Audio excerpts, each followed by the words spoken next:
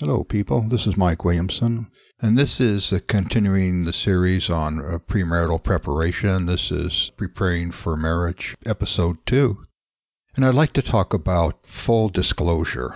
What I mean is, whenever you sign a contract for a car, let's say you're going to buy a car from somebody, a used car, you want them to tell you everything about that car. You want to know what shape it's in, what problems it's had, what it might be having problems with. You want them to be honest with you. You want full disclosure. Well, same thing with getting married. What's vitally important for you couples that are planning on getting married and preparing for marriage is this idea of being transparent with each other and full disclosure of yourselves to each other. In other words, you've got to make sure that each one of you is being honest with your fiancé about who you are, where you've been in your life, and what's going on in your life. And maybe you are young, 19, 20, 22-year-old people that you're both virgins, but if you're not, you might have a history that needs to be disclosed. Anything that you are embarrassed to talk about or ashamed to talk about, any habits that you have, any past things in your life that could cause problems or that you're hiding from your fiancé, these things need to come out in the open. You need to be clear and clean with each other. And many of the problems, in many, many cases, in our premarital counseling experience, and even in our own lives, my wife and I, we didn't know this stuff when we got married. We didn't understand it. And we were just kind of naive about this kind of stuff. But we've seen it in premarital counseling where people aren't being truthful with each other about who they are, about what they're into. For Christians, sins and secret sins, habits, mannerisms, and things that maybe you don't think are a big deal, but to your spouse, they're going to be a big deal. Sometimes they're just minor things, and sometimes they're major things. Sometimes one or the other in the relationship has debt that they're hiding from their prospective mate. Or maybe you have past relationships that would hinder your marriage. Maybe you've suffered some very serious traumatic stuff in your childhood that has been unresolved and undealt with in a beneficial, healing way. Maybe you've been abused as a child, sexual abuse, molested, who knows what. Serious things happen to us in childhood, and they can cause a lot of damage, psychological damage to us. Certainly, of course they do. But if they're not dealt with in a beneficial way, if they're not resolved, if they're not healed, that stuff can dog your life. It can enter into your marriage and wreak havoc in your marriage if these things are unresolved and undealt with. And maybe you think it's not a big deal, but we know of one couple that 2, 3, 4 years into their marriage, she started getting really, really weird, and nobody could figure out what's going on. And finally, it came out that she had been terribly molested as a child, and I guess she just buried it all. And 2, 3, 4 years into their marriage, that stuff started coming out, and until they really uncovered what it was and what was going on, they had a hard time. The husband didn't understand what was going on. It's like, she's flipping out on me. And she probably didn't even know herself until these things came out and they begin to deal with them. So that's just one area. And it's quite common. It's very common. So those things need to be discussed if that's been your experience in childhood. Stuff like that needs to be talked about. And then, of course, if you've had any past sexual relationships with people, those things need to be explored in a tactful way. So transparency and full disclosure is very important for you to do. Now, our premarital workbook really makes a point of this and delves into those areas, asking questions, specific questions that you answer. It's better to face this stuff now. if this stuff is in your life, and if there's things in your life that were shameful, and you still have a sense of shame over, or you're embarrassed, or who knows what, scarred, these things need to come out now rather than 2, 3, 5, 10 years into your marriage. Get them out there now.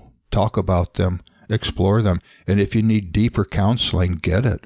There's all kinds of counseling agencies you can go to get help. There's just so many areas that need to be covered and looked at in your preparation for marriage to discover who you're really marrying. And sometimes we don't even know ourselves. Again, our workbook not only helps you to know the person that you're going to marry, but it helps you to get to know yourself. I didn't know myself when I got married. I didn't know all these things. So we kind of learned the hard way, I guess, and maybe we all have to. We'd just like to spare you some of the pitfalls and the landmines and stuff that we experienced and that a lot of people experience. So if you can learn from others who have walked this road, that's good. I'm sure you're going to make plenty of your own mistakes along the way, but maybe you don't have to make the ones that people have made, or maybe you can get some help and guidance from other people. And we also hope that you have wonderful parents who are willing and able to help you along this route. Parents, if they're godly parents, if they're loving parents, are invaluable assets to you. If you got troubles in your marriage and you both have loving, godly parents, they can be a valuable asset to you. Their wisdom, and they've been down the road, and their wisdom is invaluable. Don't neglect such valuable assets to your life. So anyhow, full disclosure is essential before you get married. And a lot of times people don't do this full disclosure stuff. And they get married and they realize stuff about their mate that is quite unsettling. I mean, marriage, you're marrying somebody who is not the same as you. They don't think the same way, especially the whole thing between men and women. Men process information totally different than women do. You got to begin to understand the difference between the male brain and the female brain. And like Emerson Eggerichs in his DVD series Love and Respect, which I hope that you get to listen to. It's Love and Respect. You can go to loveandrespect.com and you can find the DVD series there, or maybe your church is offering it. I highly recommend it to you. Highly recommend it to you. It really goes a long way to explaining some of the differences, some of the essential differences between the male and female thought processes. And his famous saying is, neither one of you is wrong, you're just different. And my wife processes things totally different than me. Sometimes I look at her and I think, what is your problem? Well, it's not a problem. She's just seeing things through her eyes. And once I get behind her eyes and see what she's thinking and her reasoning process, most of the time I go, oh, well, that makes sense. I just didn't understand it.